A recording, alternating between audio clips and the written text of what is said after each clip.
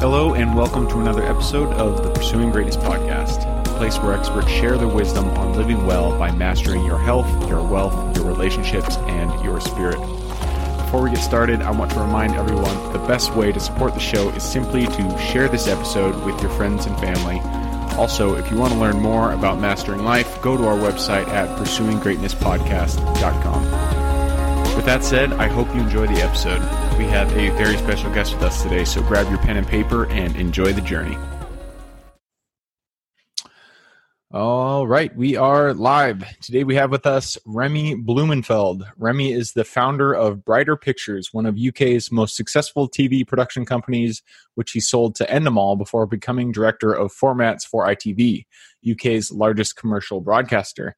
Named by The Independent as one of the most 20 influential gay people in the UK, Remy retrained as a coach, and today he writes about creative leadership for Forbes, Inc., and works mostly as a special advisor to founders of content companies who want to grow and sell. His 9-part program, Stand Out, launches this month in September. Remy, thank you very much for hopping on the show today. How are you doing? I'm doing really well. It's hot in the UK, which is unusual, but I'm enjoying every second of it. It's good to be with you, Gabe. Absolutely. And yeah, we were talking before the show. I'm from Seattle. You're from the UK. We each kind of share the same environment. So I know, those hot days are hard, but you got to soak it up while it's there because the clouds are coming right around the corner. Totally. The only difference is you have air conditioning, I guess, and we don't. That does make a difference for sure. You got to get inside and get that AC. Awesome. So Remy, again, thanks for hopping on. To get us started, why don't you tell everybody, who you are, what you do, and how you got started down that path in the first place? Yeah, when I look at what I'm doing, it kind of surprises even me because I am a coach and business advisor who works exclusively or almost exclusively with the founders of content-driven companies. That is to say, people running game studios, TV production companies, film studios, publishing, that kind of thing. And it seems like a very narrow niche. But when I set up my stall, I said I would coach anyone in the creative industries, which already to me seemed quite narrow. And what I discovered is in this digital age, you just can't be narrow enough. And although it was really scary saying I coach the founders of content businesses, once I did that, my business transformed. And I found that my ideal client became my everyday client. And now the only people I coach are people who are specifically drawn to my experience, which I guess takes me a little to my journey because I started out as the founder of a content-driven business, as you mentioned. And I think it's always helpful to, whether you're writing or producing or coaching, to do what you know best and understand because, I've done it. I've learned a lot from all the mistakes I made along the way. Goodness knows there were a lot of those. And so I now exclusively coach people who are following the path that I've taken. So I built and sold a company successfully. In fact, I did it 3 times with different companies, and I'm now coaching people who want to build and grow and sell in this very challenging market. And what I found when I was actually running my company towards the end, Gabe, or not even towards the end, towards the middle, was that when you get to a certain point in any business, I guess, you're no longer on the coalface. You're no longer making TV shows or doing whatever it is you started doing. You're really coaching people because all the executive producers and directors and leaders who worked for me were coming to me not so I could tell them how to do their job, but so I could help them be a better producer or a better director or whatever it was. But the strange thing was I was coaching people who didn't really want to be coached and didn't know they were coming for coaching. And I wasn't trained to be a coach. And yet that was what I was doing. And I think increasingly leaders discover that the role that they find themselves in is one that they're not necessarily equipped or trained for. So I trained as a coach when I was still leading businesses. And I found that stood me in very good stead in this new career of mine, which is not working for one company, but for working for many. Absolutely. No, I love it. And I mean, there's a few things you said that really stood out to me. First, you said that you can't be narrow enough. And I really like that because in today's day and age, there are, there's just so many opportunities out there, and niching down into, one specific thing, one specific product, one specific market that you can really, really address and really help their needs. There's huge benefit to that. And so I love that, you found your niche, the content-driven companies that produce content. And that's really, it's the experience that you've had in the past and how you're kind of, giving of yourself in the coaching capacity today. And so can't be narrow enough. I love that piece of advice. And then also you kind of touched on from craftsman to coaching. I think it was, what book was that? I think it was the E-Myth Mastery by Michael Gelb. He talks about, a lot of business founders get started because they're craftsmen. They kick ass at making cakes or building houses or whatever, and they're just really good at that. But then they start to grow their company, and they're like, shit, I gotta, these skills that I have nothing to do with growing a company, and they have to kind of, turn around and become the coach, become the leader. And so much of that is like really built into all the modules that I coach people on when they come to me, because, in some of what I say sounds contradictory. So for instance, like I really think it's important that if you came into a business because you love doing whatever it is that business does, that you continue doing it, because otherwise your life's going to be in misery. If you love producing or you love designing games and then you're not designing games, you're just doing HR and legal and running teams, that doesn't make for a very happy person. But what tends to happen, particularly in creative businesses, is that people just only do what they love. So they start a business because they love doing something, not because they love business. They love doing the thing that the business makes. And then the business suffers, because no matter what your industry, the biggest production that you ever have on hand at any moment is the business itself.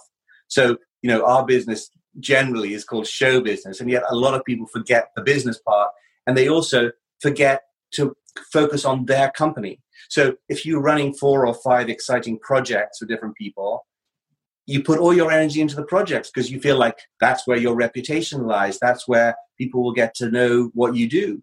And of course, that is important.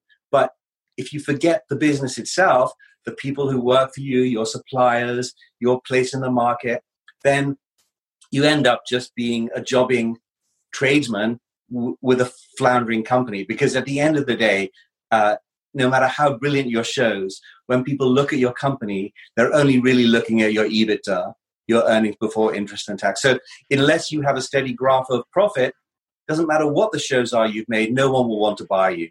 And unless you're focusing on that bottom line, you won't get anywhere. So it's a really difficult balance between doing what you love, making sure that you are doing it, otherwise you'll be miserable, but also making sure that the business that you founded isn't neglected. And it's one of the most difficult lessons for anyone to learn. Absolutely. And another thing jumped out when you were saying this. I love what you're saying, but you said no one will buy you. And I mean, that line in and of itself, it comes with a mindset that a lot of people, when they start businesses, don't really think about. They're craftsmen. They want to go out and they want to do what they're really good at, make shows, whatever it may be. But they never think about the exit. They don't think about, I'm not going to do this all my life, and there will be an exit at some point. And that exit comes with a sale. When you're creating a business, the exit is selling your business to whoever is going to take the reins next. And there's many things that go into that. It's not just, you have to have certain things set up in order for it to be a viable sale. And so I love that. Yeah, totally. And also, the exit doesn't come at that moment when you're having your last gasp and thinking, I can't do this anymore, I need to lie down.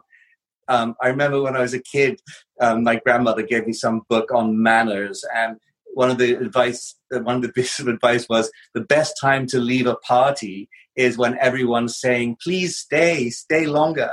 And I think that's really true with selling a business too. You don't want to sell at the last moment. You need to sell when you're on that upward trajectory, when things are doing really well and you've got another great 5 years left in you, because no one buys your company and then waves you goodbye. There's always an earn out to make sure that they're getting paid for, back for what they paid. So you can't leave when you're exhausted. You have to plan your exit. in plenty of time. And usually that's about 5 good years before you're really ready to go.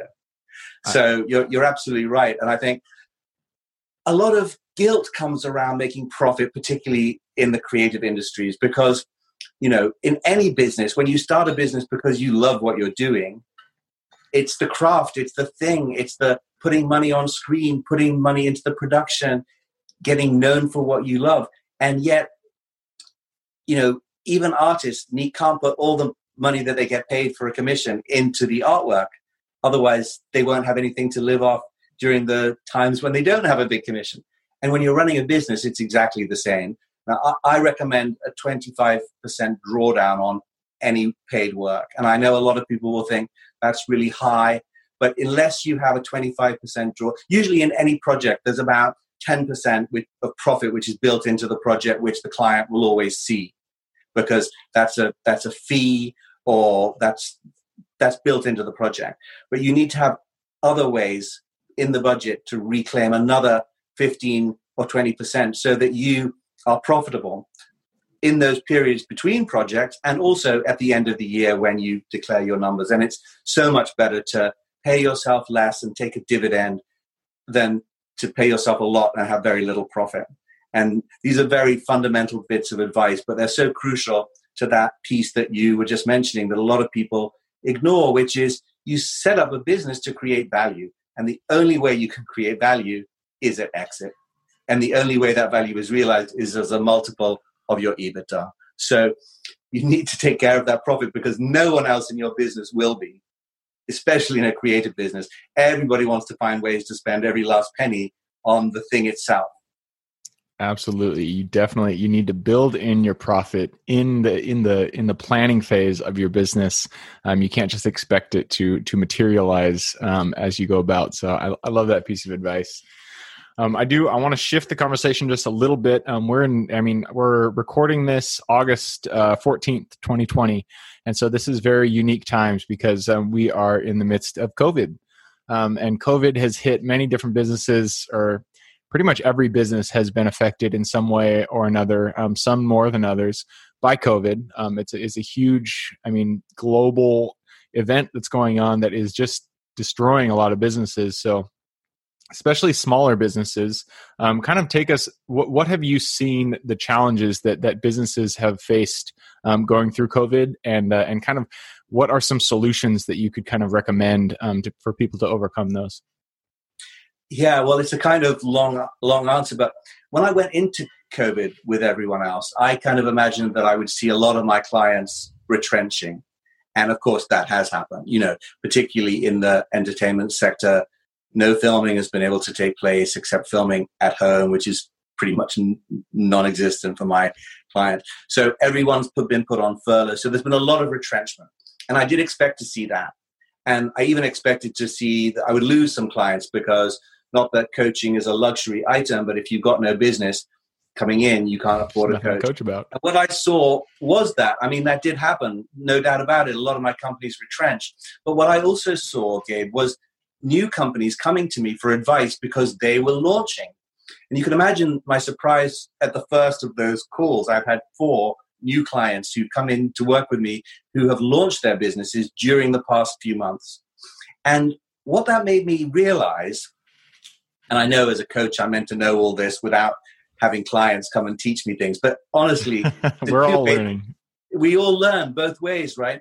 And what I saw was these people who were launching businesses at this really challenging time were creating businesses ideally suited for this environment. Not necessarily always around the products and services that come out of a crisis, but they were launching businesses that were purpose fit for this storm. And if you imagine, there's a port and there's all these big ships in the port docking because of the storm. And now you have these little boat builders building ships which are kind of storm resilient. And so I think there's a huge amount the rest of us can learn from these pandemic startups. In the first place, it really is important to be very lean, to have very low fixed overheads, as low as possible. They're building that in office space. To no or little office space. This is a terrible thing for the community as a whole, but as a founder, when you're responsible for the well-being of your business, it's really important not to have a lot of people on the payroll. I'm all in favor of hiring as many people as you can, but if you're not sure of what money's coming in, so on the one hand, I had these new founders who were creating lean, small companies with very low fixed overheads, with products and services designed to be at a very low cost base.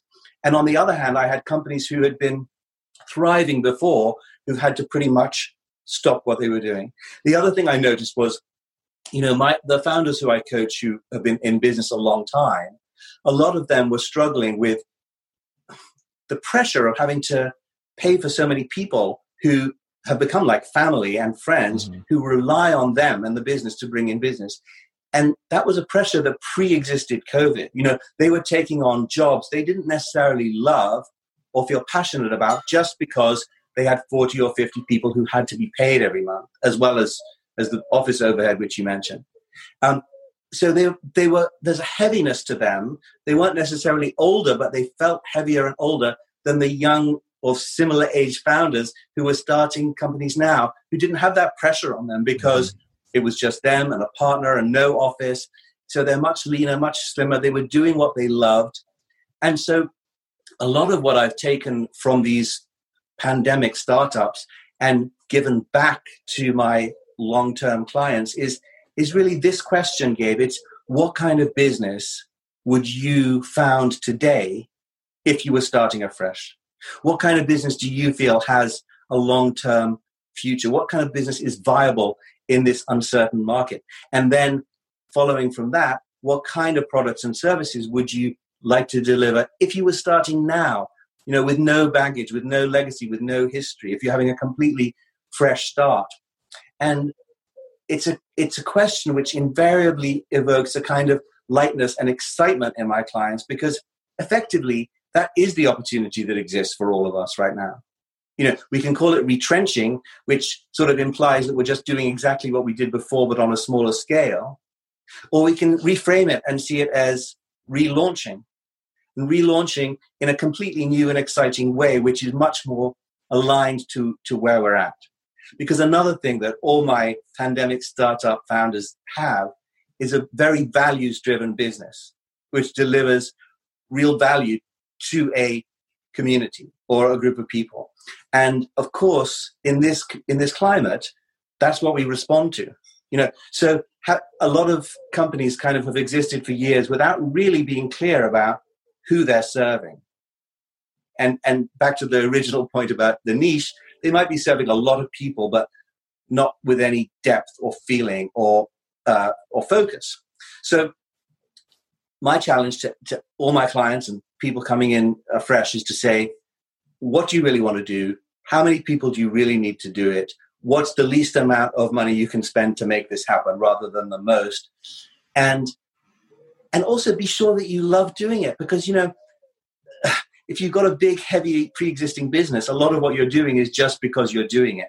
And you can't really turn down a big project, especially when you know that it's going to keep 40 people who you're very close to employed. But from where we're standing now, which is really for most businesses a standing start. I mean, there are obviously some exceptions, but for most, it's a standing start. I think looking at it as a relaunch around what you're passionate about, what you love to do, what the community really needs, what your values are, and making it purpose fit for this climate is really essential. And although it's scary, it's exciting and much more positive than going, how can we run the same ocean liner out to sea in this storm? It's much more exciting to say, what can we take from this ocean liner to create a new boat that will actually stay afloat for a bit? Absolutely. Yeah. I mean, you said it yourself, there is a lot of opportunity. This is a horrible thing that we're going through, but there is a lot of opportunity, and you're seeing it in your own coaching business, and that people have an opportunity to reconsider what they view as a business. I've spoken to a lot of colleagues and friends who, their dream is to own this giant, large company, 100, 200 people. And then I ask them, like, is that really what you want? Is that, it's not necessary. And we're seeing it today in that businesses can run super lean. You don't need a huge office space. You don't need 30,000 square foot of high rise office space. You can work remote. A lot of people on the team. It's very difficult to downsize and to lose people that you do consider family. But this is a good opportunity for people to consider what is necessary for the business. What do you actually need to move forward? And so it sounds like being lean and getting real clarity on where you're going in the future is the silver lining that you're seeing in this pandemic right now. Yeah, and it's possible for companies of a certain size to do that. And, I had some companies that had recently founded before the pandemic, and they were quite lean. So they were fine because they didn't have big fixed overheads. The huge companies have had to let a lot of people go and retrench. And I think in a way it's medium-sized businesses that are hit the worst because there's no shareholders to support them. It's just whatever reserves they've got in the bank. And for them to repurpose is perhaps the hardest. For small companies and young companies and startups now, it's really they're in the best position. They're in the best position because the lower your fixed overhead, it's as simple as that. The lower your fixed overheads, the better position you're in. Absolutely. So if you're a founder or thinking about founding out there and you feel the pressure to grow with office space, grow with more people, grow with more expenditures, you don't have to. Reconsider. Take the opportunity to think, just because the opportunity is there, you don't have to take it, and you can stay lean. Lean works, as we're seeing in today's environment. And I think it ties into another really important thing that you sort of touched on there around, people who you've been speaking to who want to found companies with hundreds of people in a big high-rise offices. And I think it touches into all of us have an idea of success, mm-hmm. which doesn't necessarily come from ourselves, because very often success is about what other people think is successful. What do your parents think is successful? What do your friends think is successful? What do magazines report on? What is seen by the world as successful? And those things often today look a little bit outdated, because you're quite right. It was about the head count, the size of your office. Yes, the size of your turnover, but those other trappings were really important. And now I think we have to redefine success on our own terms. And it's something that I've always been really keen on insisting with clients, is to get everyone to define for themselves what success would look like for the year ahead, for 5 years ahead, in every area of their life. And I know that you segment your podcast into different swim lanes, but really, your health and fitness, your mental mindset, your relationships all feed into how you feel about yourself, and all of that feeds into who you are at work, how you show up for your colleagues, and how you're able to build a business and create wealth.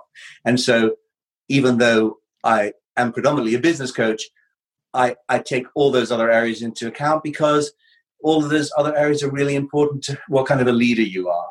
And I think a lot of leaders, the more businessy their business is, the more they want to be given, clear instructions about what to do and what not to do. And in fact, it's really about who to be and who not to be. Because when you lead from a place of purpose and clarity and values, when you're really clear about what success looks like to you as distinct from the rest of the world, you're a much better leader, and you feel more successful because you've achieved your goals as opposed to other people's. And I think when we're trying to achieve success in other people's eyes, we never do, because there are always people who are way more successful doing other things that we hadn't thought of doing.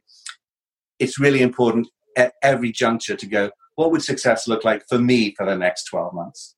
And this is a great time to redefine that. If you were one of those people who was thinking it's about size, it's about office square footage, it's about headcount, now is a great time to go, well, is that what really brings me joy? Having 100, 200, 300 people reliant on me to pay their wages every month. Because very few people actually enjoy that pressure.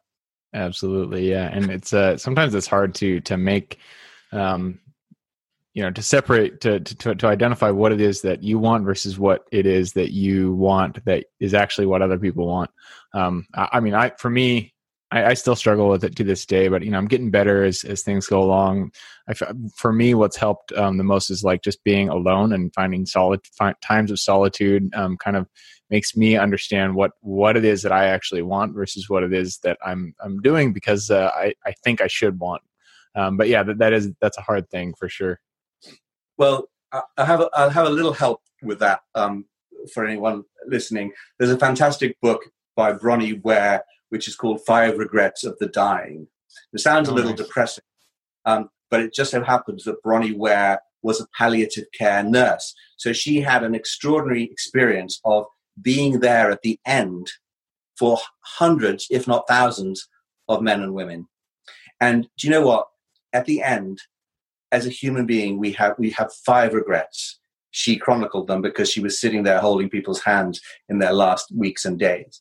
And the one is, I wish I hadn't spent so much time away from home at the office, predominantly for men, but it's a common one.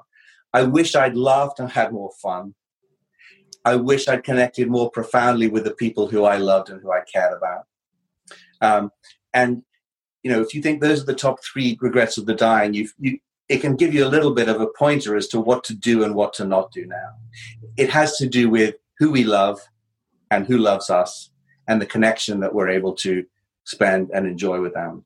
And I'm incredibly privileged, Gabe, because in my 20s, I was given a terminal diagnosis by doctors, and I was alone in a hospital with my Irish Terrier dog called Sam, not knowing at the time that the only reason they allowed me to keep my dog in a National Health hospital was because they thought it was going to be my last night.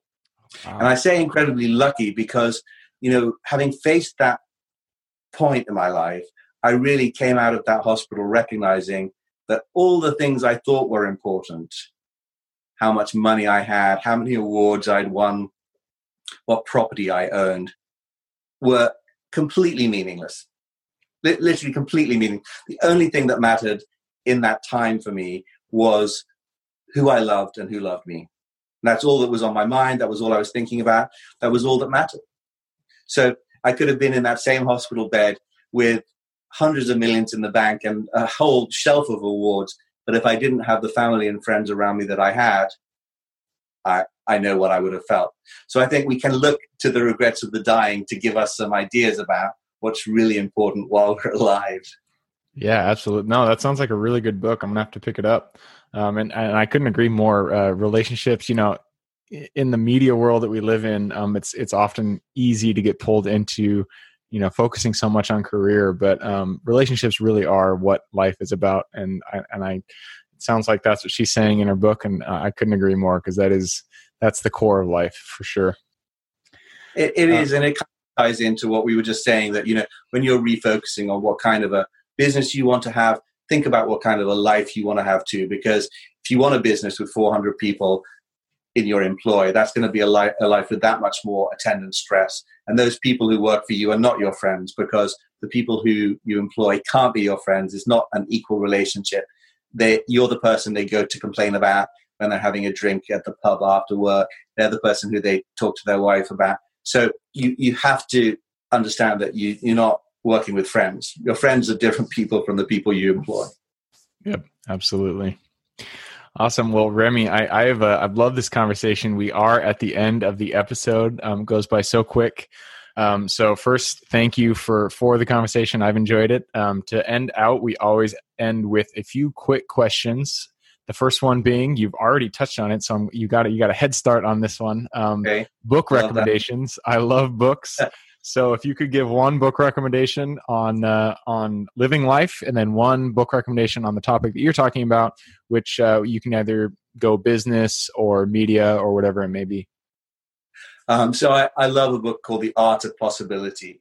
And The Art of Possibility is written by Rosamund Stone Zander and her husband, Benjamin Zander. She's a psychoanalyst.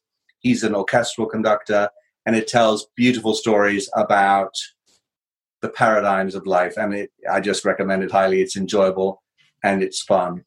And what was the other book I had to recommend? A book of that? The Art of Possibility. That sounds great. The I don't know which one you wanted to throw that. The two categories were business and life. Well, I guess that's sort of different approaches to business and life in itself. And then, I've already given you Bronnie Ware's Regrets of the Dying, which is for life. So we've got two great books for people to take away. Awesome. Yep. Great recommendations. Next one, we use a ton of apps and tools in our day-to-day life. I think too many, but some of them really do contribute to, our life. So if you could give one tool or app that really does, add value to your life, what would that be? I guess it would be Acuity Scheduling, just because it does all my scheduling for me and makes that part of life really easy. I love it. Next question. You've had quite a career behind you, a lot of ups and downs. I'm sure tons of lessons learned along the way.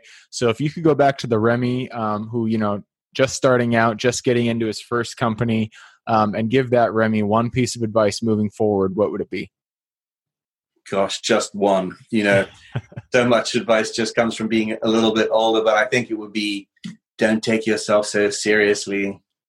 Yeah. I like it. Yeah, that's good. And it's hard when you're young, for sure. You gotta, I'm still young, but you gotta grow out of that one for sure. So the next question, habits are the foundation of our life. It's kind of what we build our life upon.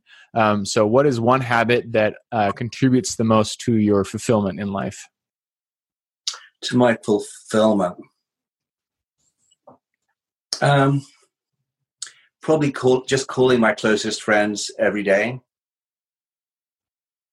Calling friends. I like that one. That one's you're the first person to say that, but I really like that response. Final question. You've given us a lot of things to think about, a lot of good advice. I'm sure there's people listening and watching who want to reach out. So if they did want to reach out, what would be the best way for them to get in contact with you? So the best way to contact me is at RemyBlumenfeld.com. And that is RemyBlumenfeld.com. I'm the only Remy Blumenfeld in the world, but I'm hard to spell. So if you go there, we can be in touch. Awesome. RemyBlumenfeld.com, RemyBlumenfeld. I'll put that link in the show notes too. So if you're listening, watching, you want to get in contact with Remy, click through there and you can reach out. Again, Thank Remy, you, Kate. So much fun. I really enjoyed this. Absolutely. Yep. Thank you for hopping on. For everybody who's on this journey with us today, thank you guys for showing up. Couldn't do it without you. And again, the best way to support the show is just to subscribe, like, and share it with your friends and family. I hope you guys have a great week, and I look forward to seeing you on the next episode. Thank you for joining us for another episode of the Pursuing Greatness podcast. I hope you enjoyed the show and got some actionable advice and insights that you can apply to your own life today. If you enjoyed the show and you'd like to support us, the best way to do so would just be to subscribe to the show and share this episode with your friends and your family. If you'd like to learn more about how to master your life by mastering your health, wealth, relationships, and spirit, head on over to our website at pursuinggreatnesspodcast.com. With that said, I hope you have an absolutely amazing day. Keep living in integrity with yourself, and I look forward to seeing you on the next episode.